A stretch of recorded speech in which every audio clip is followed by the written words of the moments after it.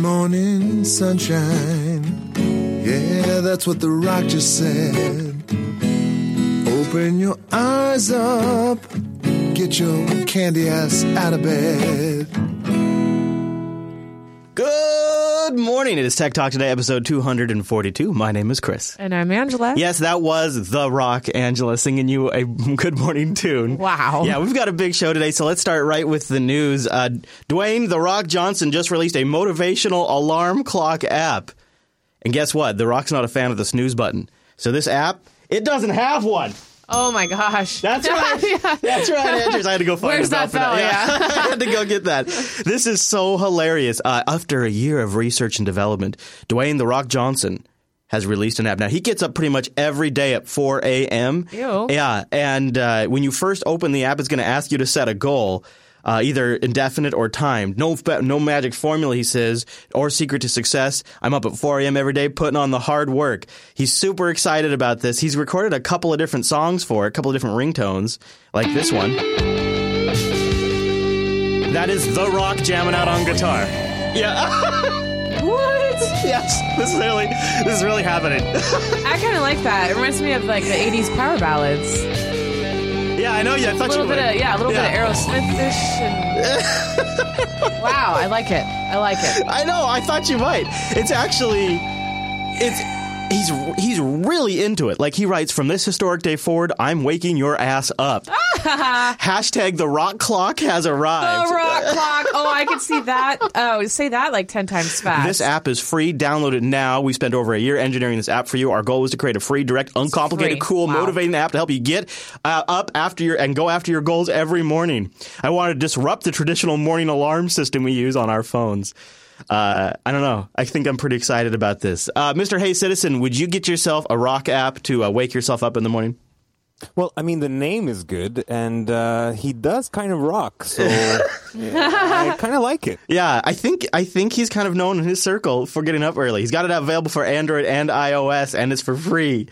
So go get the Rock time, I think is the Rock Clock is what it's called, the Rock Clock. So there's no better way to wake up than that. Now, while we're keeping things cutting edge, of course, you're probably cutting the cord. At least Hulu is thinking that, and they've got a new live TV streaming service in the works. That's the rumor.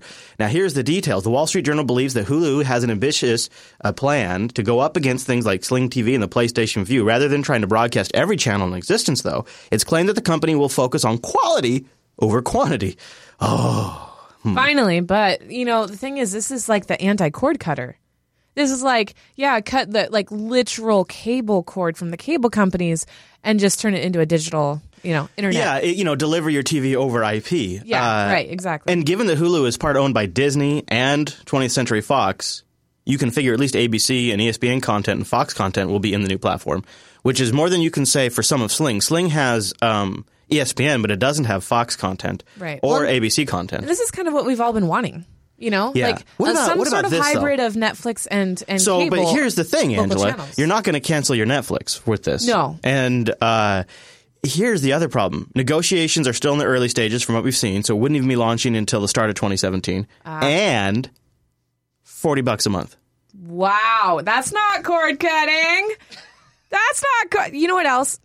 I forgot. I forgot. That is, I know. Hulu and Netflix feels like the Apple versus Android phone situation. Well, you either Hulu or you Netflix. Well, you've also got Amazon Prime in there. I know, but the primary ones, I agree. When people say, "Oh, I don't have cable," it's either Hulu or Netflix. But rarely is it both. But I'm sure they exist. I'm a Netflix. Hey, Citizen, are you a cord cutter by chance? And what do you think of $40 a month? Yeah, $40 is kind of a lot, I guess. Considering Netflix is substantially cheaper. Yeah, I don't know. I'm not a big fan of the cord. I don't think I've plugged it in ever, so I don't need to cut it. Could you imagine 20 years down the road? So Rikai's pointed out that Hulu, is partially owned by cable companies and the broadcast companies. $40 a month seems kind of like a lot, but in comparison to like $120 a month cable bill, it's not crazy. Yeah. Although you're not going to have the same selection as you would with $120 a month cable, and you won't have a DVR, although it's on demand. No, but when you pay $120 a month, you have to sift through like 100 and something channels to try. It takes like 20 minutes just to find something. But what if you go big picture and you go 20 years down the road and you say, well, $40 a month, say everybody switches over to a plan that's like this for $40 a month and you're delivering all TV content over IP. Then as a cable company, you no longer have to invest in the copper network. You no longer have to invest in all that infrastructure. And all of a sudden, $40 a month is cake money because you're delivering over the public internet. You're not paying for that infrastructure necessarily. Well, if Hulu is owned by a cable company, then technically, in that case. Right? Because they're probably, if they offer internet over cable, then they are investing in the infrastructure. Yeah, I guess it does become like a who really, wow, yeah. So Hulu is piggybacking on ISP infrastructure. That's really interesting. Yeah, and then you can see why the ISPs would want to cut. Yeah. And that's where net neutrality debates get started. Right? Wow. So while talking about things down the road, quite literally, I can't help but be fascinated by self-driving cars. Yeah. And one of the things that I've always thought is when we get there, and I mean really get there, it's got to be 20, 30 years off. Even though we're already talking about it, I mean when we really get there. I mean when everybody is in a car that is driven by a computer network and like nobody's stopping at intersections because cars are flowing like data packets. One of the things I've always thought is, boy, isn't this going to just devastate the insurance companies? Well, Warren Buffett says, yeah, self-driving cars will be bad. And Warren Buffett probably knows what he's talking about. Driverless cars. Is that going to be an issue for the auto insurance companies like a Geico? The answer is yes. I think it's a long way off, but there's no question. Anything that makes cars safer is very pro-social, and it's bad for the auto insurance industry. But nevertheless, the auto insurance industry has always worked on making cars safer. I mean, they've led the way on things like seat belts and all that. But if there are no accidents, there's no need for insurance. And I think there will be a big reduction in accidents over a longer period of time. And of course, sure. And so, Ange, what do you think? The hype is strong right now. You could even go out, if you had enough money, and buy yourself a Tesla that has a self-driving mode. You have to keep the hands on the wheels. It's not like fully automated, but you can literally just sort of sit back and let the car do the driving for you. Mm-hmm. You have Google out there driving around all over the place in California with their self-driving cars. Apple is supposedly working on a secret project with car manufacturers. BMW is working on self-driving cars. Toyota is working on it. Ford is working on it. It seems like, in some cases, we're just years away from getting it on the road. And then, but in other times, when I think about the insurance companies, when I think about all of the laws that have to change, all of like the local police departments that won't be making revenue off of tickets and traffic violations, and how that's going to greatly impact local law communities, like this seems like we must be decades away. What do you think? What's your gut on it? Well, I think it's just like, I think it's most comparable to drones, you know? I think there's a lot of things that could be taken from all the legislation and rules that are coming out of drones and airspace that could be applied to the roads. But I am very eager to see what happens to insurance, because things are still going to happen, but how are they going to prove fault? You know, whose computer crashed? Whose computer had the bug? Right? Or check the logs. or is the car manufacturer going to have like a certain liability as well? Daredevil, really, and you think it's not decades away? You think some of this stuff will get smoothed over pretty quickly? Yes, especially because some of the countries that used to be in the actual grabbing this, because I look at this, the biggest impact is going to be in transportation system. So when you're talking like actually merchandising transportation, not just the regular individual commuting, that's the last end of the spectrum. That's where the legislation comes to effect and be damaging. But really, when you look at the transport industry, that's where it's going to be the driver for actually the adoption of this, because these are the ones that will have the biggest profits over it. So you mean like big freight trucks and stuff? Exactly. Yeah, exactly. I could totally see that. Yeah, so absolutely. Based on that perspective, I don't see it decades away at all. I see it actually being pushed forward. Now, what I also see is that left-wing parties will try to limit legally the availability of such devices because of the unemployment that is going to be happening in a short term. Mm-hmm. Right? Yeah. In the long term, we will have jobs created because you have all these new engineering feats. But in the short term, it's going to create a lot of... So I see legislative framework hurdles are not on the technical side of allowing them to drive. Right. It's going to be on labor. Yeah, I agree. That's how I see it, too. Anyone else in the mumble room want to jump in before we move on to? Because I feel like we have 20 years. Yeah, go ahead, and she can, too. Yeah. Well, I was just thinking about it, and let's think about how electric cars were introduced. You know, at first they were like, oh, I could save a lot of money on gas. Well, no. Because by the time, like, they raise the price of the car because they know you're going to save that money. Well, and also so it costs more to build an electric vehicle in some cases. Sure. Okay, yeah, sure.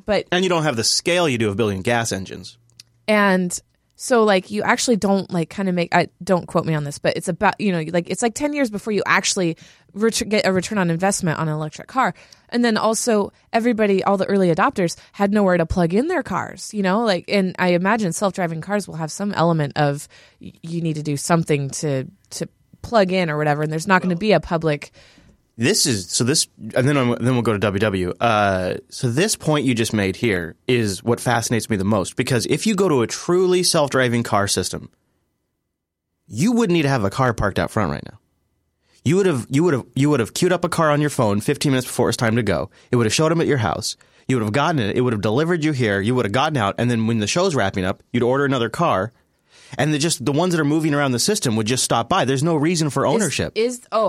Yeah. So yeah, why not have a fully automated system? Why not have all cars on demand? It's an Uber with no driver. Yeah, it's why not? Right. If you can manage if the cars can be available on demand, like data packets can be sent to a network connection on demand, and if you can have these cars charging themselves, driving to locations, charging up while they wait to get queued up and they go. That sounds like a freaky. Like let's see a movie about this. I could see it going that way. I would love to see all the intricate details that people think of that we'd have to deal with. You know, like I mean, that just sounds great. Yeah.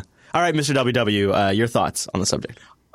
Yeah, you're still going to have insurance because you're still going to have pedestrians around, hopefully, and people that are so massively into cycling. And I think you'd still have to have some kind of basic insurance at least to cover that. I don't really think you'll entirely be rid of insurance. It might be reorganized, but you'll still have it in some way. Yeah, it'll be just as expensive. Even though the liability, hopefully would be way less than us actually being behind the wheel. Yeah. All right. So, Mr. Darrelvin, you'll get the final thought on the topic. Go ahead.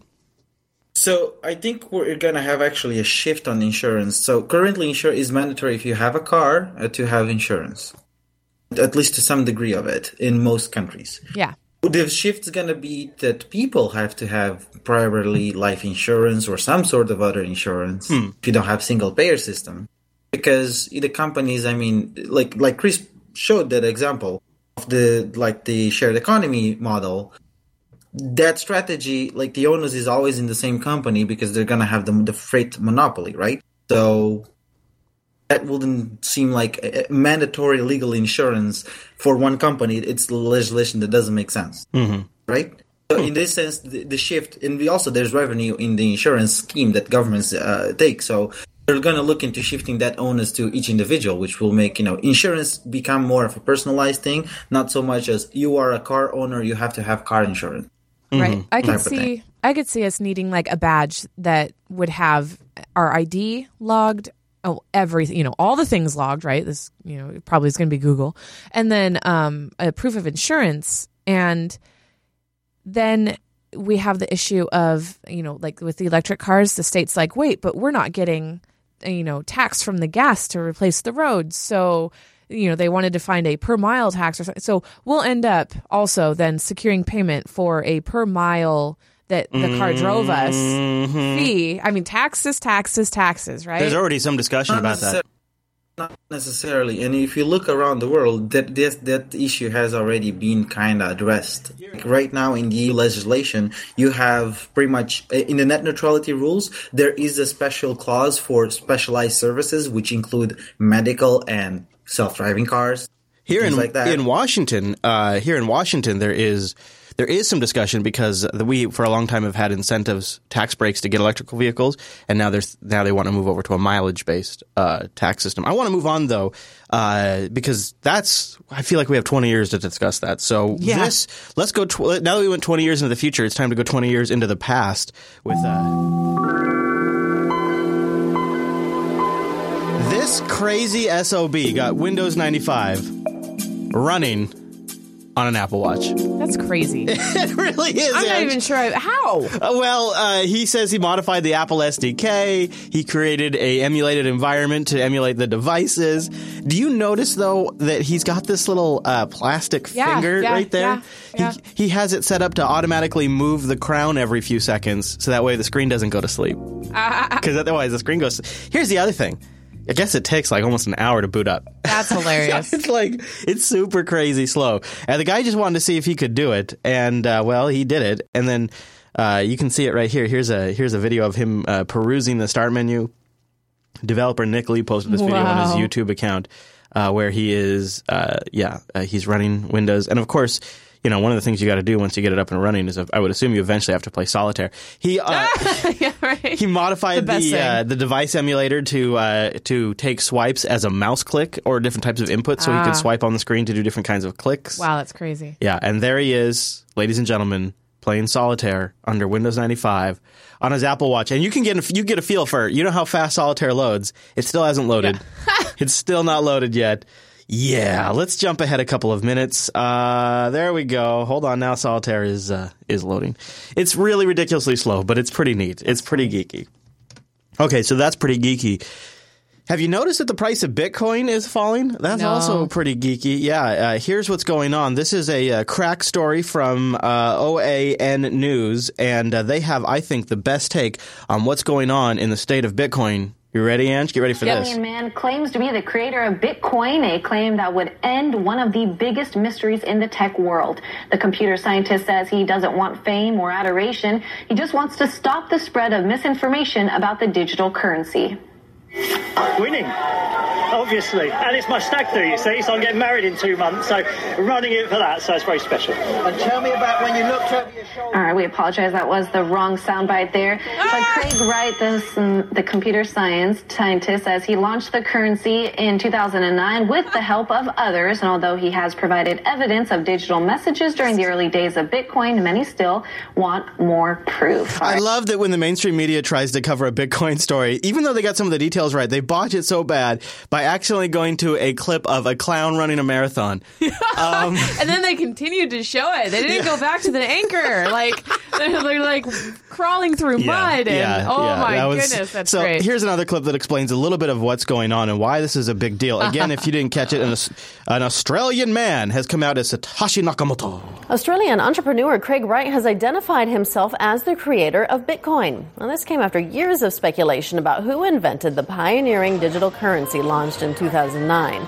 However, in an interview with the BBC, Wright insisted he would have preferred his identity to remain secret and was not seeking cash or honors. Oh. The BBC posted a video of Wright demonstrating the signing of a message with the public key associated with the first transaction ever done on Bitcoin.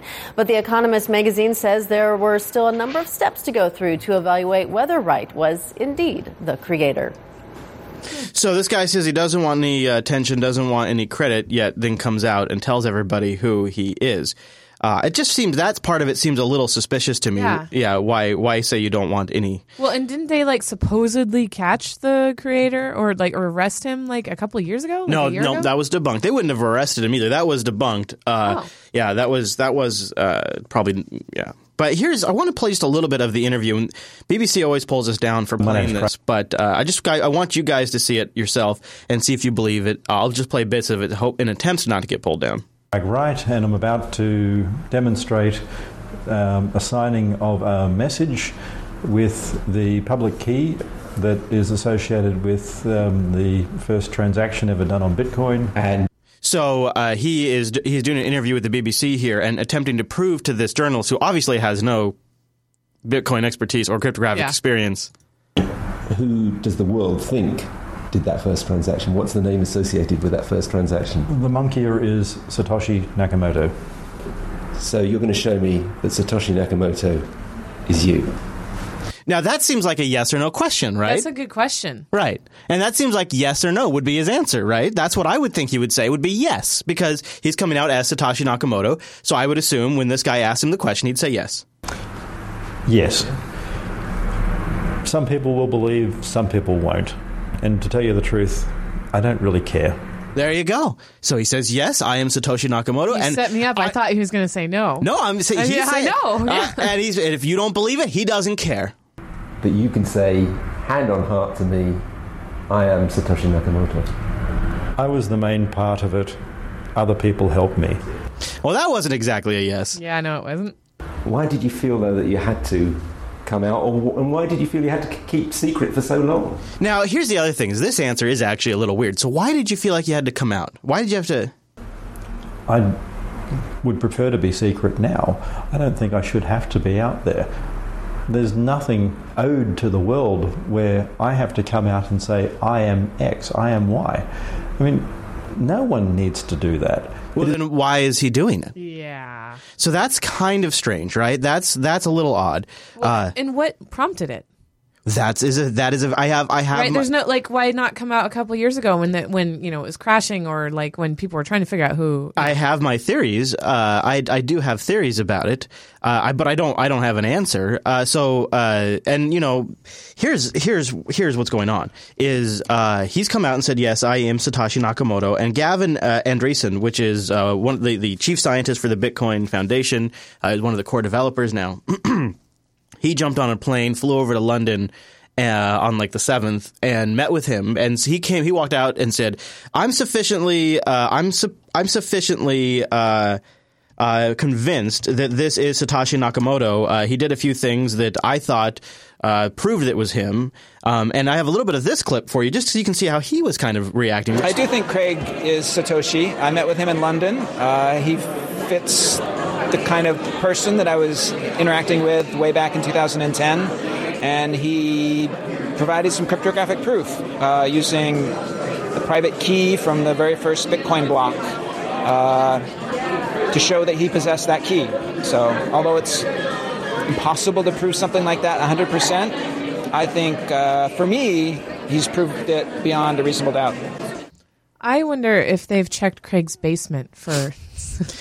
Something else is when he was providing proof, the internet quickly found out that he'd gone back and back-edited his blog to make it look like he had talked about Bitcoin in the past when he hadn't.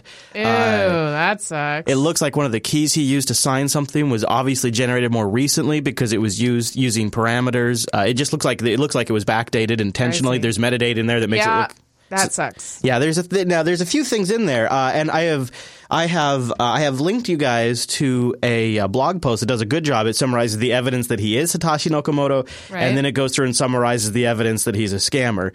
Most explicitly of all, it says comparisons of different archive versions of the Three Smoking Gun post from Wright's blog show that he did edit all three to insert evidence of Bitcoin history. The PGP key associated with Nakamoto's email address and references to an upcoming cryptocurrency paper and triple entry accounting were added sometime after 2013.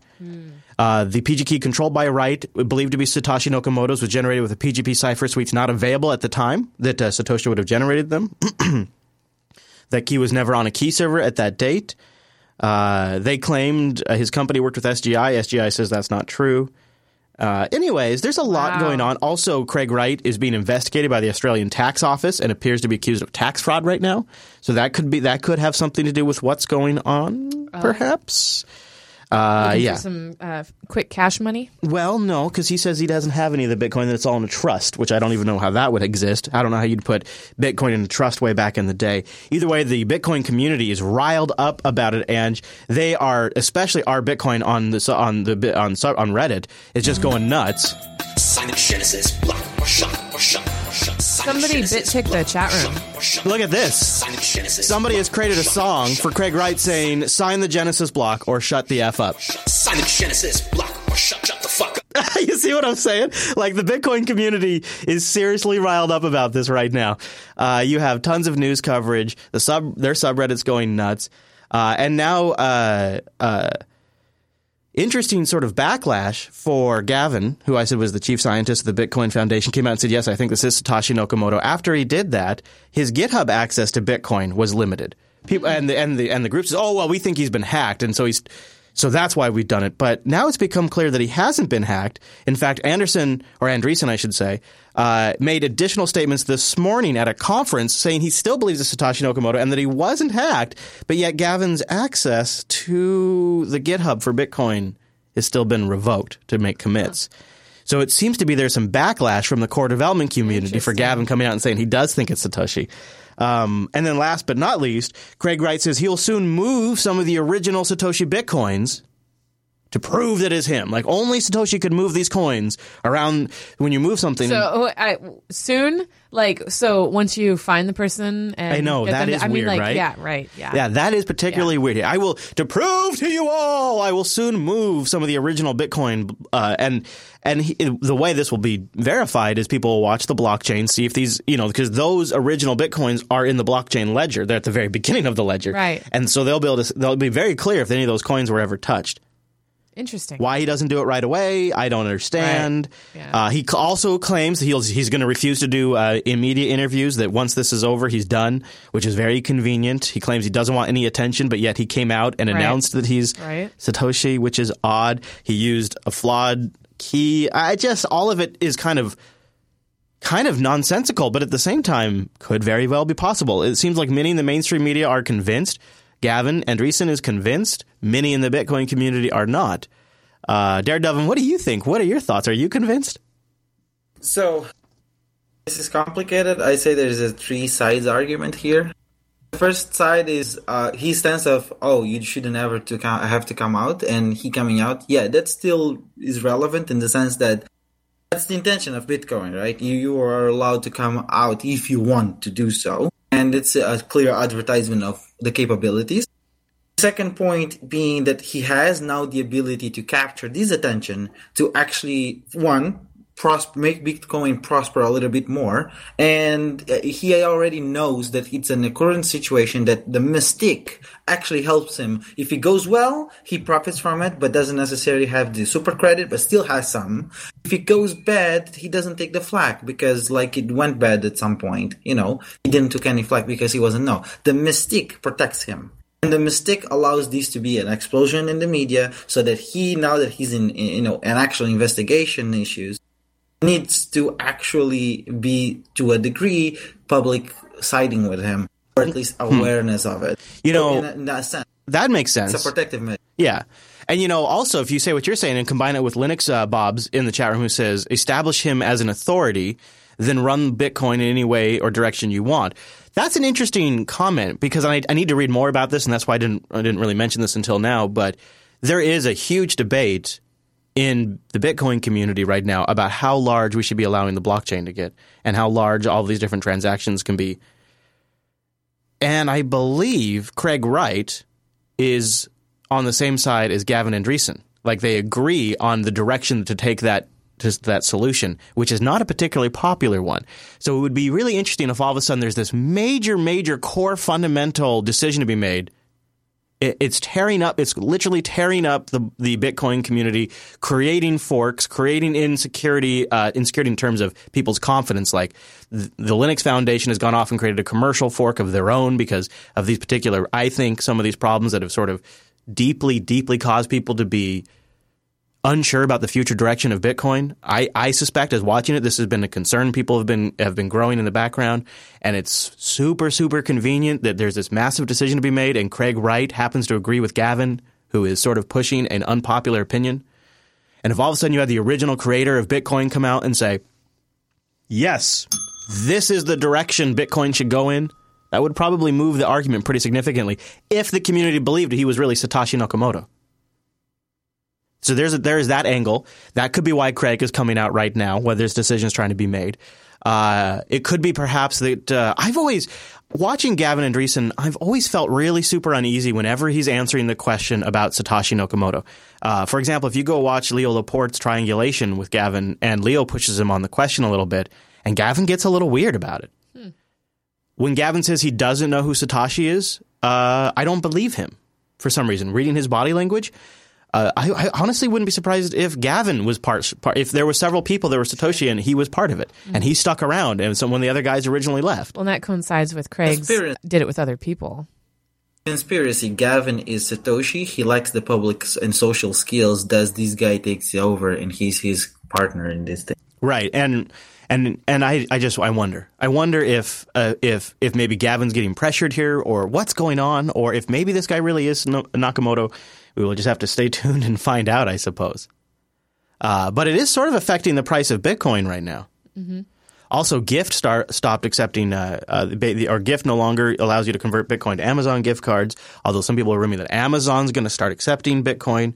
I think I just read a story that another couple of big companies have begun accepting Bitcoin. So there is actual continued adoption, which is that's pretty cool. Yeah, it is. That's So a major magazine publisher is going to announce Bitcoin payments soon. Microsoft has announced accepting Bitcoin again. Mozilla is accepting Bitcoin for donations. PayPal is considering allowing you to fund your account with Bitcoin. The Wikimedia Foundation just announced they're accepting Bitcoin, and the German newspaper Taz has announced they're accepting Bitcoin all recently. Wow. Yeah. So it's interesting times for Bitcoin, and that concludes our Bitcoin news right there. This is CNN Breaking News. There. So shake it off if you don't like it. And good news, because now it's time for our Kickstarter of the week. And this one, I think, could work right here where I'm standing, Andrews. That's why I like it. I know it. Now, it hasn't breached the winning mark yet. It's got 102 backers. They've raised $32,808 with a goal of $59,588. They've raised $32,000 with only 102 backers? Yeah, and they have 15 days left to go. It's the Uplift, a slim workspace that transforms any table into a height-adjustable standing desk, which is pretty convenient because I'm standing right now. At your workspace. Maybe your ergonomics could be better. Maybe you could improve your efficiency simply by making your workspace more dynamic. Hi, we're the team behind Uplift.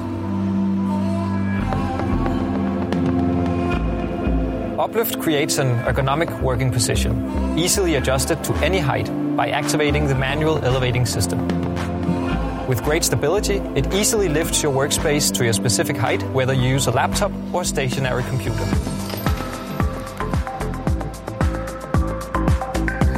Uplift transforms any table into a height-adjustable desk, which means that you can create a dynamic office or workspace at home without compromising the aesthetics. Uplift is quickly adjusted manually using no electricity. We feel comfortable in our office, and we created an atmosphere we think is pleasant and presentable. We didn't want to compromise with the aesthetics by discarding our tables and replace them with regular height-adjustable desks. We wanted to improve ergonomics in a different way, so we created Uplift. Place Uplift on a regular table and your computer on top of it. When you wish to stand, simply raise it with a lightweight pull. You're ready to work in an upright position. No wires and electricity is needed. When you push the handle, the spring elevating system ensures an elevation lock at your favorite height. Uplift moves towards you and makes space for your legs when standing. The main parts of Uplift are made of high-density compact laminate that creates a smooth, cleanable surface and, most importantly, the unique stability. Uplift is portable and easy to store if needed, or because of the slim design, you simply merge Uplift with your computer and make it an integrated part of your personal look, whether it's at work or at your home office. Free your desk and make your workspace dynamic.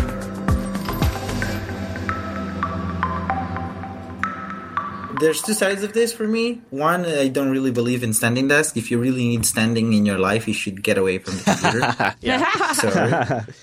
Sorry. I talk as a developer. I spend a lot of time in the computer. Seriously, get out.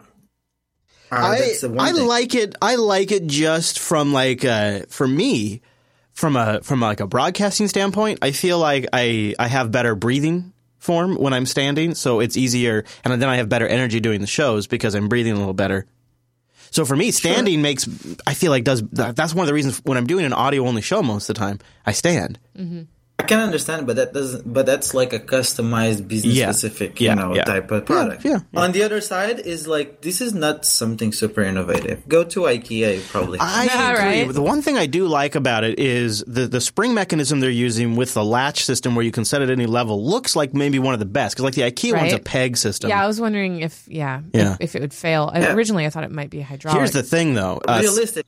Yeah, as a business, because you're kickstarting a business, right? You're helping a business to come out. Like, as a business, do they have competitive edge with IKEA or anyone that makes furniture? Like, how quick can they copy this design? Here's what I like about it: is it does look super slim when it's not in use. So the way they have it all folded up is really slick. The pricing, though. Yeah, what is it? It's at least 300, right? It's $397 was the early bird. Right. Yeah, and now it's here's the thing. $421 is the next step up, and they only have 100 of those. See, and then it's $446. See, this is what we're talking. This is ridiculous. So and good craftsmanship and good wood. Maybe it just I know. I like a good wood. Okay, but here's the thing. Here's the thing, right? It costs. You could buy a whole desk for that. I mean, like that is. I hate this market. I mean, does it really cost that much to make, or are they trying to, like, in this Kickstarter, make up for, like, research time and expense? Like, it seems both, like this is something that you'd want to invest in later once the price drops, because that is so expensive. Here's who I think the market is, and I think this is why they probably may not make it. It's for people that have really expensive desks already, and now have gotten into the standing desk fad thing. Oh, sure. And right. so, they don't, yeah. like, let's say this table that we got for broadcasting, which was actually a ridiculously good price, but let's just say this is like a $2,000 desk, which is feasible, right? Right. An all-wood desk. You wouldn't just discard it. You would just add an accessory to modify it. Yeah. So I could see that. Plus, look at all these people raising iMacs. If you got iMac money. No. Yeah, right. If you got iMac money or anything close to it, even if you don't got iMac money, maybe you'd like to support the Jupiter Broadcasting Network. We could use your help. Patreon.com/today. Go over there. Oh, and by the way, I'm going to say not funded on the Tech Talk program. Yeah, right. But if you would like to fund the Tech Talk program or any show on the Jupiter Broadcasting Network, patreon.com/today. And now we're post Linux Fest, and so I've been thinking about it's time to readdress this. And I was just going through this page, like mentally, like starting at the top. The video is awful and does not apply at all. Yeah. The text is atrocious. Yeah, I've adjusted the text a couple times. It's so, and the milestones are like so like a tiny, tiny, pitiful little itsy-bitsy minuscule version of the awesomeness that we want to do. Like, I look at that and go, oh, man. And the reality is, it's just simply, we've been super slammed, but we'd still, even though none of the stuff on that page is appropriate or justifies your support, hopefully the content. It's all in the content. Yes, exactly, because that's where we're putting all our energy and attention. Patreon.com/today. Now, here's something kind of neat.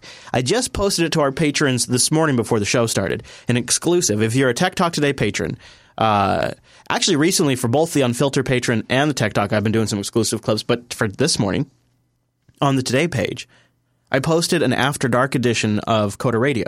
So we've got this new Linux rig over there. Did you see that? Did you see that's Linux right there? Did you know that? Yeah, I see that. Yeah, and so that is allowing us to stream to a whole bunch of different destinations and allowing us to do some extra recording because it's got a nice horsepower. And I experimented this morning with releasing the post show from this week's Coda Radio.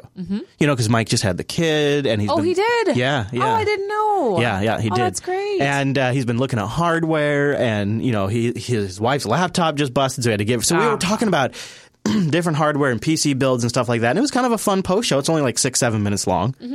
And I thought, well, this is a good technology demo and a workflow demo of, if I wanted to take something like that and publish it to the patrons, what's that workflow look like? And it was pretty slick. And so I just put that up this morning. If you've watched episode, I think it's like, 203 of Coda Radio? Do you know which one just went out, Ange? I think it was 202. Didn't you just? Oh, wait, it was just yesterday, wasn't it? Didn't you just post it? It's 203. Oh, it was 203. Yeah, so if you've listened to episode 203 of Coda Radio, or even if you haven't really, the post show isn't really specific to the content in that show, although it is a little bit. Yeah. Go check it out on the Patreon page. If you're a patron of any level, patreon.com/today. It's not something that's just a beta test workflow. I think eventually we'll probably be releasing the entire live stream, most of it, to the patrons of each show, because a lot of people can't make it for the live recording, but want to know that extra content. And the son of a gun thing is, and gee darn it, gall darny, there's actually sometimes some of our best content in the pre and post show. I know it. Sometimes they're real stinkers. So it's like the people who are the most enthusiastic and supportive of our network should be able to watch that. Plus, I think eventually, if you're a patron, maybe that's just how you would watch the shows. So you would just, because it's like, in terms of for like TechSnap and LAS, it's like sometimes an additional hour and 40 minutes of Yes. content Yes. that doesn't make it in the show. I mean, for this show, it's going to be like 15 minutes before it starts and like 10 Sure. minutes after it, 5 minutes after it ends. Yep. But for different shows, there's and the only show where you get a taste of what that's like is Linux Unplugged, where we include that in the actual show format because Right. it's the Unplugged show. Right. But it's sort of going to be opening that up to all of our patrons. Once we get there, the workflow hasn't been worked out yet. So what you see today there is just like me testing different ideas. We're still testing. Right. And we will be for a while. There's one more back-end server we have to spin up before we'll be totally ready. But patrons get it. Patreon.com/today. And of course, there's some of you that maybe think, oh my gosh, you guys create too much content. It's too long. I don't have that long of a commute. Where that 7-minute after show video of Carter Radio is perfect. It's bite size. Yeah, I don't think I'll do. I think down No, the I know. road, I think I I'll do know. the full live streams. But Yes, I know. but you could like here's how I would personally use it. Is I don't think I would listen to every show, but if I really enjoyed that episode of Quarter Radio or say TechSnap or whatever, and I wanted to know what Alan and Chris said after they stopped hitting record because we Yeah. often still talk about that stuff. Right. Then I would go dig that one up. The other thing too is a lot of you out there are YouTube Red subscribers because you either got Google Play Music or whatever. And if you have YouTube Red, or even if you have YouTube DL on your Linux box, you can just download those episodes right to your phone. Like with YouTube Red, you can go in there and just say, save this to my phone, and then you can listen to it on the go and not use your bandwidth. Nice. Yeah. Or YouTube DL and just download it to your desktop, put it up on your media machine and just watch it. Keep it on the DL. Patreon.com/today. We're working on all kinds of cool stuff, and we appreciate your support for the entire network over there at patreon.com/today. And thank you, everybody, for supporting the Jupiter Broadcasting Network. Okay, so we got a lot more to get to today, so we should probably wrap this sucker up. And that brings us to our end of show clip. Now, if anything's going to get us pulled off YouTube today, it's probably this. But there's a couple of things I love about this. It was created by the same animation company that did Star Trek the Animated Series. So the animation style is very near and dear to my heart. Plus, it aired while I was growing up. And I have a suspicion that our eldest may be getting into the series because he's been asking me questions about it recently. Interesting. I don't even know how he found out about it because it is, well, some of you may never even watched it, but it is our end of show clip. Thank you for joining us. If you'd like to add content to the show or a Kickstarter, techtalktoday.reddit.com. What are you laughing about? Sweet Lou. Oh, yeah. Yeah, no, it's not. No, it's not porn. It's not porn. JupiterBroadcasting.com/calendar to find out when we're live, jblive.tv to watch it, and please do join us in that Mamba Room. We'd love to hear your insights. It's the People's Tech Show, after all. See you next week.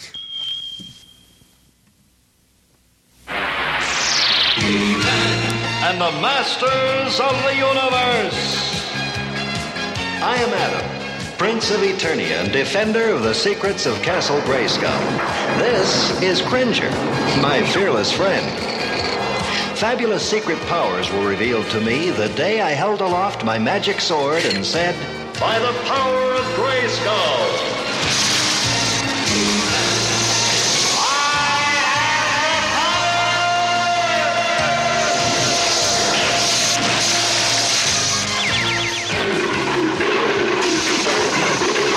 Cringer became the mighty Battle Cat, and I became He-Man, the most powerful man in the universe.